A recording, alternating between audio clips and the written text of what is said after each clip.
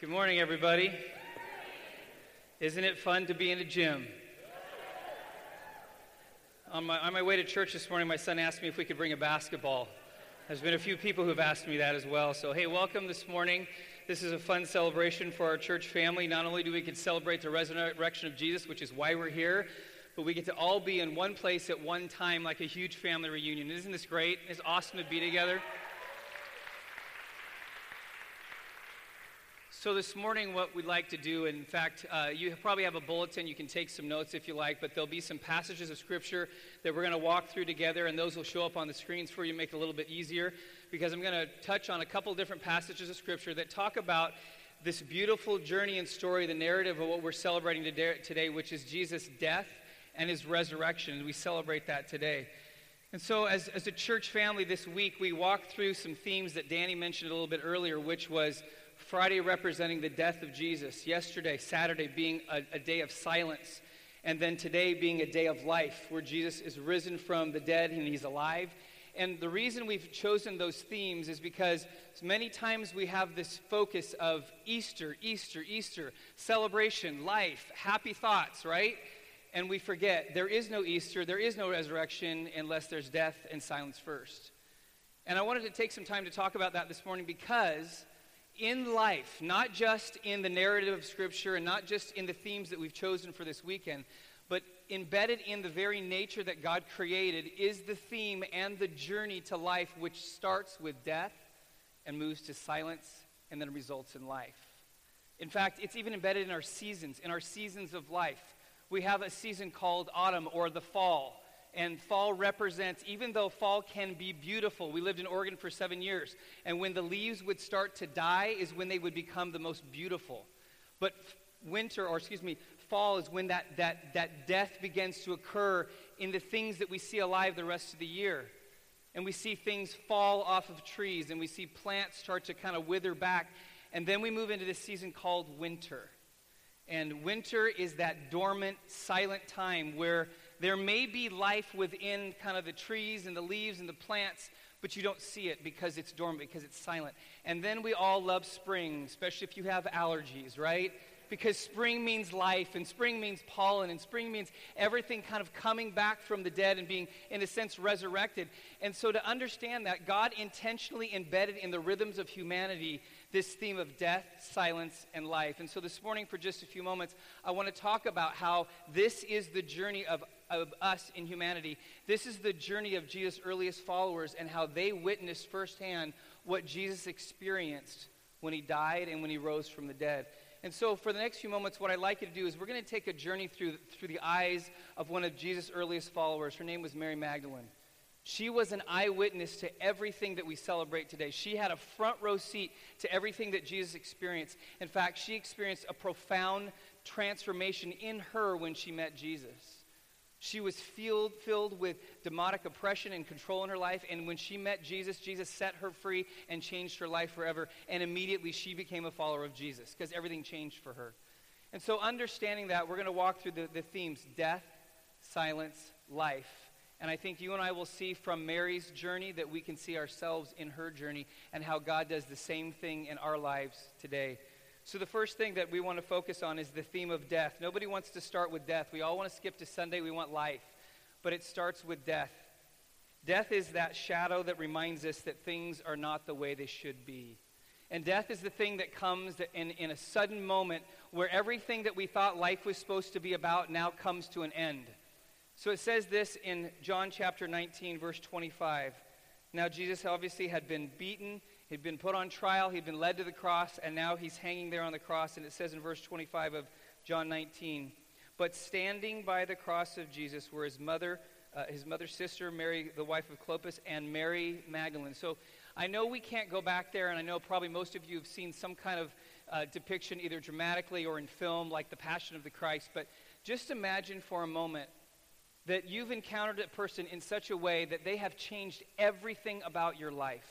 There's not 1 ounce of who you are that is the same than before you met that person. And that person represented the hope that you had for the future, the change that you would experience in your life. And in a moment, that person is put up on a cross. and crucified, not just dying, but going through horrific suffering. And it says that Mary's standing there, she's looking at Jesus, Jesus representing all that she has. And in a moment, all of what she thought her life could be and was becoming is now gone in her mind. And if you and I were honest with ourselves, it could be the literal death of a loved one, or it could be something in our life that we anticipated would be what our life's journey was supposed to be about, things that would breathe life into us. And in a moment, those things come to an end, and we're left, in a sense, stunned. See, and I think the reason that we respond that way is because, whether you want to admit it or not, each one of us has a script that we've written for our lives. We write our own script. In fact, it's something that guides the journey of our life in terms of the stages and the seasons and the accomplishments. We kind of fill in the blanks and we write it out, and it all has to do with being happy and joyful and full of life and experiencing everything that we want to experience, embracing the career or the spouse or whatever it is. We have it laid out, whether we know it or not. But when death enters the equation, our script gets messed up because we don't have any part of our script that includes death, because it's all about life. But death enters into the equation. And sometimes we don't realize we're trying to live out a script that God has already said, that script has to die in order for you to experience life. The first encounter I had with death, like actual literal death, when I was 10 years old. My grandfather, who had been very close to me, we had planned a family vacation. All of us, extended family, were going to go to Pismo Beach. It was kind of the first time that my mom's side of the family, we were all going to kind of be together. So we were all anticipating this. And I remember I was counting the days until we could go. And then when we were about 3 or 4 days before we were about to leave as a family, I remember I was packing 3 days before. I was so excited. And then we got a call from my grandma, and she had said that Grandpa was now in the hospital because he had a heart attack. And I remember at first, when you're 10 years old, you think heart attack, what does that even mean? And you're trying to process through that. And so I remember thinking, well, that's great, but he'll get out of the hospital in 3 days because we're going to Pismo Beach. As a 10-year-old, that's the script I've written out for my life. And so I was thinking about that and exciting. So, in fact, my sister and I remember we sat down and we made some big posters for my grandfather about getting well, and we'll see you in Pismo Beach and all these kind of things. And we sent them with my mom to the hospital. And so a few days later, I remember it was late one night, and my mom and dad were at the hospital, and they weren't present. And so we went to bed that night, and we got up the next morning. And my mom and dad called all 4 of us kids in the living room. They sat us down, and they said, listen, we want to tell you some very sad news. I want to tell you that last night at 10 o'clock, Grandpa passed away. And I remember when they said that, I thought, you're lying. That can't be true. That's not real. Grandpa's not supposed to die. Grandpa's supposed to go to Pismo Beach. Grandpa's supposed to teach me how to play golf. Grandpa's supposed to see my spouse someday and see my kids and have grandkids. Grandpa's supposed to always be with me. He's not supposed to die. And I remember the first emotion was being stunned, and then it was this anger like, no. This can't be. And almost anger at my parents for even saying such a thing. But then as the day went on and then we went into the next day, it started to settle in. All that I had thought about what my life would look like with Grandpa by my side was no longer going to be true. And I went through, at 10 years old, I went through a grieving process where I went through a lot of anger because it didn't seem right, it didn't seem fair, because it didn't fit my script. My script included Grandpa the rest of my life. Now, some of us in this room have experienced this recently. You've lost a loved one, or you have come to a place in your life where you thought the script that you had been living out was the script that you had for your life, and then suddenly it comes to an end. And you're upset, and you're down, and you're sad, and even angry. Because death is not supposed to be a part of our script.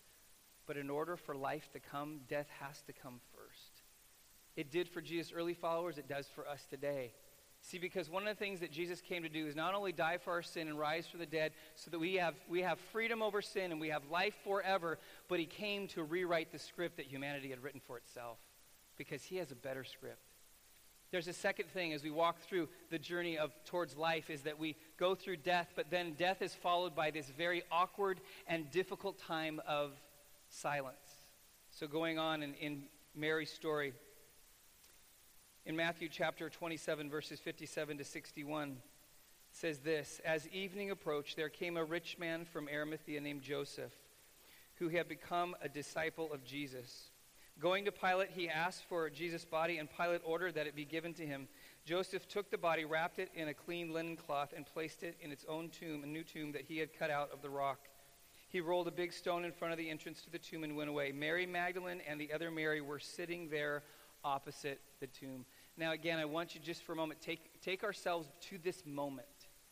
She's coming to grips with the fact that Jesus is dead. She's seen him die on the cross. She's watched his body be removed. She sees his lifeless body, and now his body goes into a tomb, and it says that they're sitting there opposite the tomb. In a sense, paraphrase, they have a front row seat to Jesus' burial. They're watching this unfold in front of them. Can you imagine what the emotions must have been like for Mary, sitting there watching? The hope that she had for her life is now sealed behind a stone. There's just this silence that comes over, this stunned in this idea, what in the world just happened? How could everything turn so quickly? It was so good and now it's all gone. And there's this overwhelming silence that just seems to envelop that moment, and for many of us, envelop our lives as though, God, where did you go? I thought it was all working out okay. I thought this is the way it was supposed to be. And then this comes along. I don't have a category for this. But the challenge that all of us face, and this is one that's hard, the question is, in the midst of the silence and the shock that comes after death, are we listening in the silence? I'm going to ask my wife, Kim, if she would come and join me. Everybody say good morning to Kim. And you will truly see and hear in just a moment, this truly is the better half of us. But I asked him to come and just briefly share. When you're married, one of the things that you get, kind of the privileges of being married, is that you get a front row seat to each other's journey to life. You get the front row seat of their walk with Jesus. And so you get to see things that other people don't know about, but understanding that it's part of what God's working out in both of you. And so Kim walked through a season in her life where she had to come to grips with that death and silence. But I had asked her to share just briefly how God worked in the midst of that. So, honey, go ahead. Take it away. Good morning. I'm not used to seeing you from this side. I like the back better. But when John asked me to share, besides being completely terrified, I really knew that God spoke to me and said that we don't go through our silence or our death or our struggles to hide them. We need to share them and to hopefully bring hope to maybe some of you who are walking through times that I've gone through as well. It was about a year before we transitioned up to Oregon, and my life was awesome. I had an amazing job. I was organizing a company and managing an office, living in my hometown with my entire family around me. Life couldn't get any better. I was bolting out of bed in the morning because I just couldn't wait to see what it held. And so then that was for about a year, and then we transitioned up to Oregon, and honestly I thought, it'll be more of the same. Like, let's go. I've got what the formula is, so I'll just put it in a different context. Let's go. This is exciting. Only to get up there, and it was just like this screeching halt and crickets. And I tried to find a job. I tried to work the formula that had brought me so much joy down here. Nothing. And I even felt isolated and alone and completely silent. Even though I was married in a family, I was completely by myself. And the worst part is God went silent on me. And that was devastating to my soul. It was a dark, dark season for me as I walked through. The only thing that broke that silence was a question. If I do not extend any more grace or provision in your life, will you still honor me with it? And that was a deep question, not one I could do the Christian thing and say, yes, absolutely. It was a deep question that I wanted to be real with the Lord, that at the point that I was finally able to say, yes, if I die in this place, both physically, mentally, whatever, I will still honor you with my life, and let that be, you make my life what you want it to look like. You designed me, so I think you might know a little bit better. And it was soon after that we got the call to begin transitioning back down here. And I was like, yes, I know how to do life down there. I know how to have life. Yet knowing that God had done something deep within me, that I really didn't have the details of what and the spans of what he had done until we got down here. And John and I were talking, like, should I do the job thing and, like, do what I did before? And we both just felt like, just wait, pray, let God open the doors and walk through them. And God opened the most random door for us in fostering and invited little precious angels into our home and thought that's great. It brought us life. It was amazing for our family, just feeling used by the Lord. But little did we know that there were families attached to those little ones, and opened up ministry with those families and mentorship. And even in the county, I've been asked to be a part of teams to really mold and shape how we foster and how we reconnect families and reunify them in our county. It's unbelievable. I mean, I thought I was alive back in Ventura.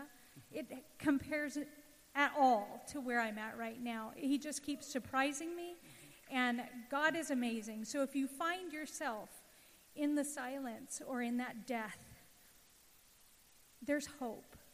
Life is right around the corner. Just hold on, remain faithful, honor him with your life, and you'll be alive. Amen.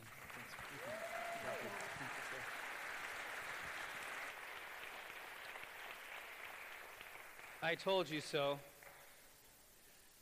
See, one of the things that happens in silence, and Kim and I, she gave you a 2-minute version of what took probably 3 or 4 years in the journey and the conversations we had. One of the things that we have a tendency to do in the silence is we try to keep rewriting our script. We keep trying to fill in the blanks. And in the midst of the silence, what God is saying is, no, I already have a script written for your life that is far better than you can ever imagine. But what you're in the process of doing is you're in the process of actually discovering it. And that's when the silence comes. That's why we want to run from silence. We can't even drive in our car without turning the radio on. Isn't it true? We need to have something, but it's in the silence that maybe for the first time we actually can see and hear God speaking something new to us about our lives and about our future. So the good thing is the story doesn't end with silence. The story actually continues on with life. That's why we're here. That's why we celebrate.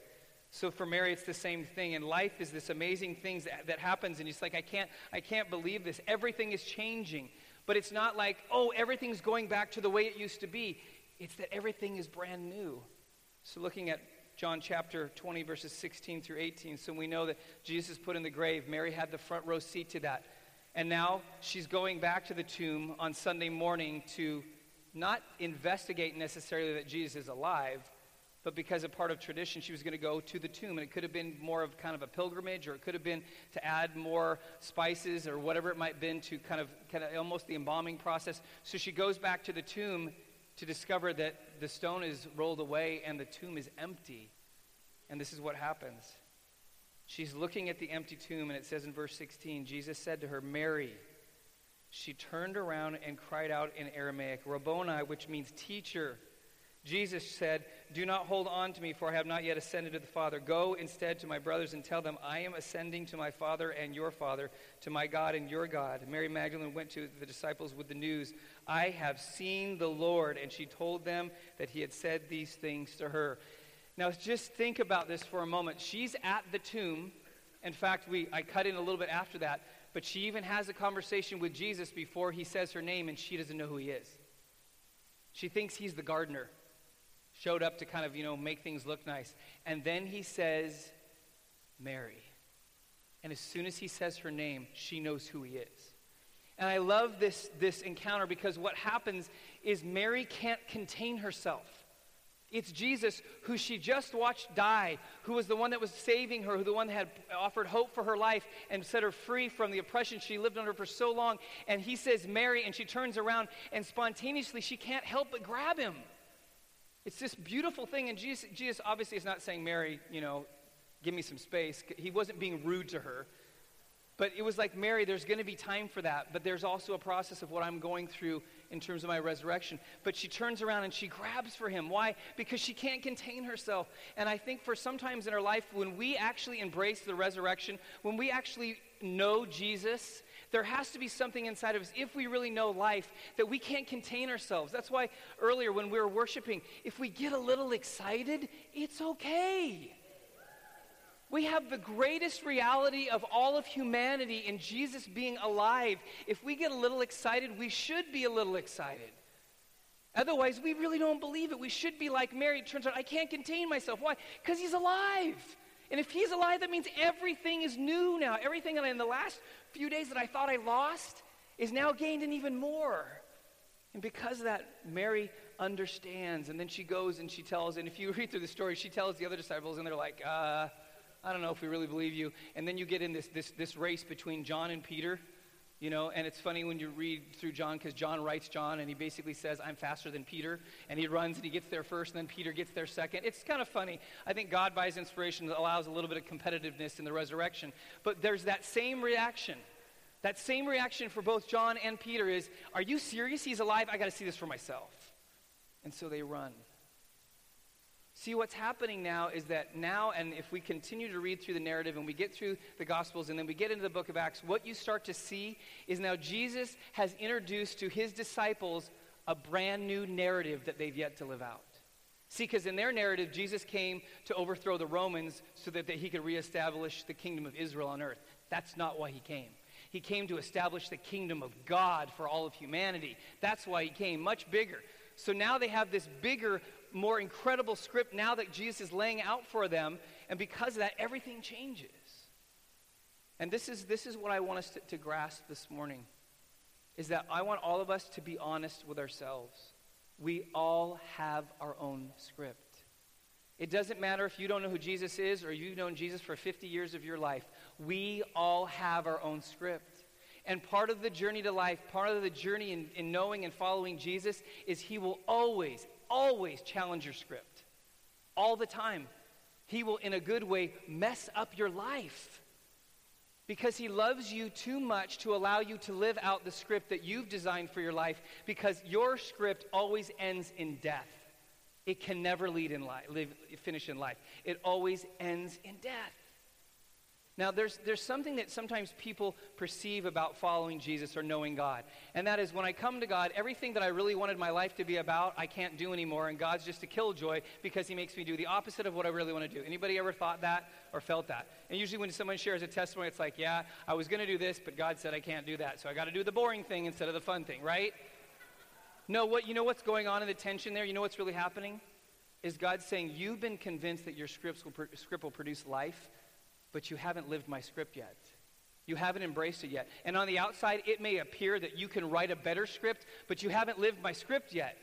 Because mine always ends in life, but if you keep living yours out, you'll have a good time, but eventually it will lead to death, and there will be no hope beyond that.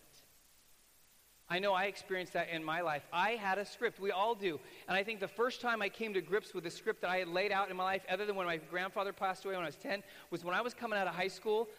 I went to a school where the drive was go to college, get a degree, get your master's degree, go be successful, and successful equated money. And so that was the drive from the high school I came out of. And so everybody was like, what school are you going to? And so in my mind, one of the things I had to come to grips with is that I grew up in a family where my dad was a Bible college professor, a missionary, and a pastor. And so in my mind, and I had 3 older sisters, and they all started to follow a similar script for their lives. And I thought, I'm the youngest, I'm the boy, I'm not following the plan. And when I was graduating from high school, I said this to God, I am not going into ministry. I did. And I followed it up with, because I'm going to make money. That's what I said. And so I applied to different schools, got into 3 or 4 different schools, and that was my plan. That's what I was going to do. And so as I started to move that direction, I was involved with a local church I was really connected with. And so to save money, I thought, okay, I'm going to go to a junior college first for a little while, and then I'm going to kind of figure out where I go from there. And so I went to a junior college, and during that year, I also said, because this was the family tradition, I will not go to Life Pacific College. I said that. I will not do that. Well, during that year of junior college, and I'm serving in ministry that I'm not supposed to be doing, it's just a season or a fad in my life, and then I'm going to move on to college, and I'm going to make money. Then God starts to speak to me in the midst of what I'm doing. And I still remember sitting down next to LAX, so I used to go and watch airplanes. In my moments of silence, God speaks to me, and I said, God, what do you want me to do in my life? I'm asking you honestly. And he said, what have you always said about your life? I said, I just want to help people. And he said, what's the greatest help that you can give to people? I said, it's you. He goes, bingo. That's kind of a paraphrase of my conversation with God. I don't know if Jesus says bingo, but that's what came through. And I remember sitting there and I thought, okay, well, I need to take the next step and I need to go to Life Pacific College. But then I said this to God. I made a deal with him. I'm going to give you 1 year and then I'm still going to go on and make money. You know, just kind of hedging your bets with God, like, okay, I'm going to do this, but this is the way it's going to work, so I get to win either way. And then I said, as I went to Life Pacific College, I will never marry somebody from Life Pacific College. I did. And the funny thing is, Kim said the exact same thing. Until second semester of our freshman year, we happened to have a class together, and I went, oh, I don't remember seeing her the first semester. Where was she hiding? And I remember she sat next to me, and long story short, we fell in love, and we got married, and then there was one last thing. And I'm slowly learning that when I say no to God, that usually means I'm trying to write my own script. When I graduated from Life, Kim graduated, we got out into ministry, I said this to multiple people: I will never, never be a senior pastor of a church. Never.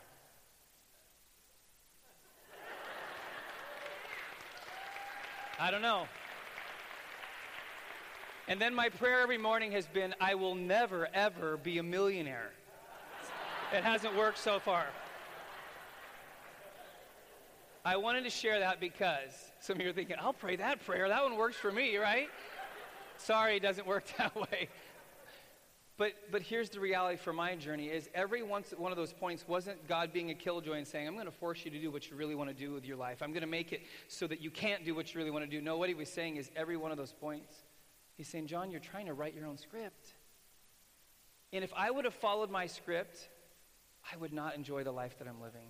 I would not see the fulfillment in my marriage, in my kids, in the church that I get the privilege of pastoring. I'd be making money, but I'd be miserable making money. Because God, by the way, making money is not a bad thing, okay?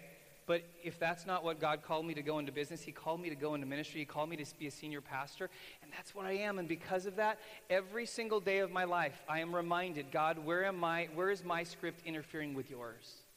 See, because his early followers, they had to ask that question. And today we ask that question. So what I'm going to ask you to do is just a moment, I'm going to ask you to think about your script, what you've been writing for your life. Like I said earlier, you may know Jesus, you may not even know Jesus, but we're all trying to write our own script. Because one of the things that Jesus is saying to us today by his resurrection is, I'm challenging your script. Your script doesn't lead to resurrection, your script leads to death. So with that in mind, I'm going to ask you to do something very simple. I'm going to ask you to close your eyes. I'm going to ask the worship team if they would come and they would join me. And I'm going to invite you to something this morning that you will need to make a response to. You can't remain passive. When it comes to the resurrection, you cannot simply sit and not respond to what God is saying today. So with this in mind, I want you to know there's two particular things I want to highlight today. First off, and this is not a bait and switch in any way. If you are here today, and I'm not talking about church attendance, I'm not talking about a religious lifestyle, I'm talking about if you have never come to a place in your life where you know that the script that you've been living out has surrendered to the script that God has purposed for your life, that today can be that day. You see, one of the things that we don't realize is that even though it might be good intentions, when we write out our own script for our own life, what has a tendency to happen is a thing called failure. The Bible defines it in a word called sin. And sin comes sometimes when we do it intentionally because we're trying to do our own thing, or unintentionally because of humanity. We fail. The beauty of the script that God has written is in that script, God sent Jesus, his son, to die for the broken script that we keep trying to live out. That in Jesus' death on the cross, he took every good intention that failed, every bad motive that led to a failure in our lives. He took all of it on himself and paid a price that would separate us from God forever, that would only lead to death. He paid the price so that now the script can change. The script can lead to life. And that life that's described in the scriptures is not only a quality of life that begins the moment you surrender your script, but it is a quantity of life that goes on forever. It doesn't mean that all your problems disappear. It doesn't mean that you live a perfect life. It means that your journey leads to life, and every day you experience more and more of that, even in the midst of death, silence, because at every time Jesus leads us back to life. If I'm describing you right now, what I'm going to ask you to do in just a moment, the worship team is going to lead us in a few more songs, and to my left, there will be prayer teams that are assembled up against the wall here in the gym. In fact, teams, if you're not there, you can position yourself right now. And just with your eyes closed, I want you to focus. If I've just described you, then I'm going to ask you to do something. If your desire is to surrender the script of your life and embrace the one that God has already written for you that will far surpass your own, then I'm going to ask you, when we're singing, that you would get up from your seat and you would make your way to the prayer team. Now listen, I've been a senior pastor for a long time. And although I can't read your mind, I know what many of you are going through right now. You're like, really? I have to get up?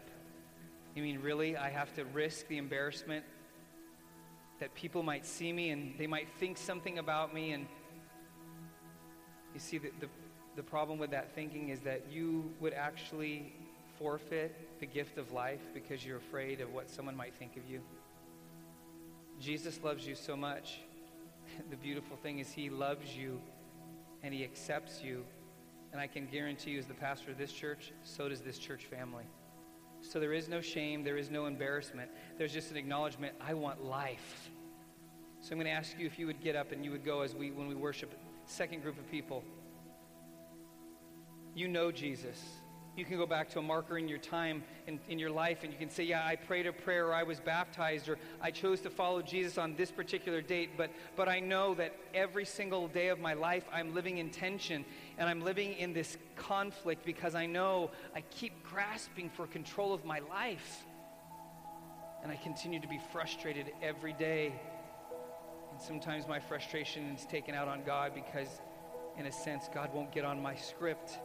See, what you've been trying to do is you've been trying to write God into your script, and God doesn't work that way. He says, I've already written you into my script, and now it's time for you to embrace that. If that's you, then I'm going to encourage you as well. You can go to the prayer teams and say, hey, I can even tell them, I know Jesus, but you know what? Again, today I'm going to once again lay down the script of my life so that I can experience the life that Jesus purchased for me through his death and the power he demonstrated through the resurrection, so I can be alive. I can be alive now, and I can be alive forever.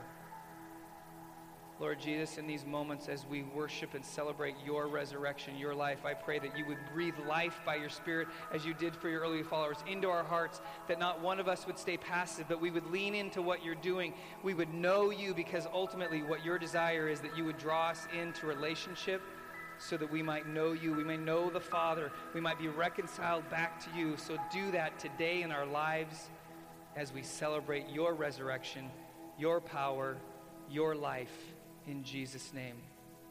Amen. Let's go ahead and stand together if we would.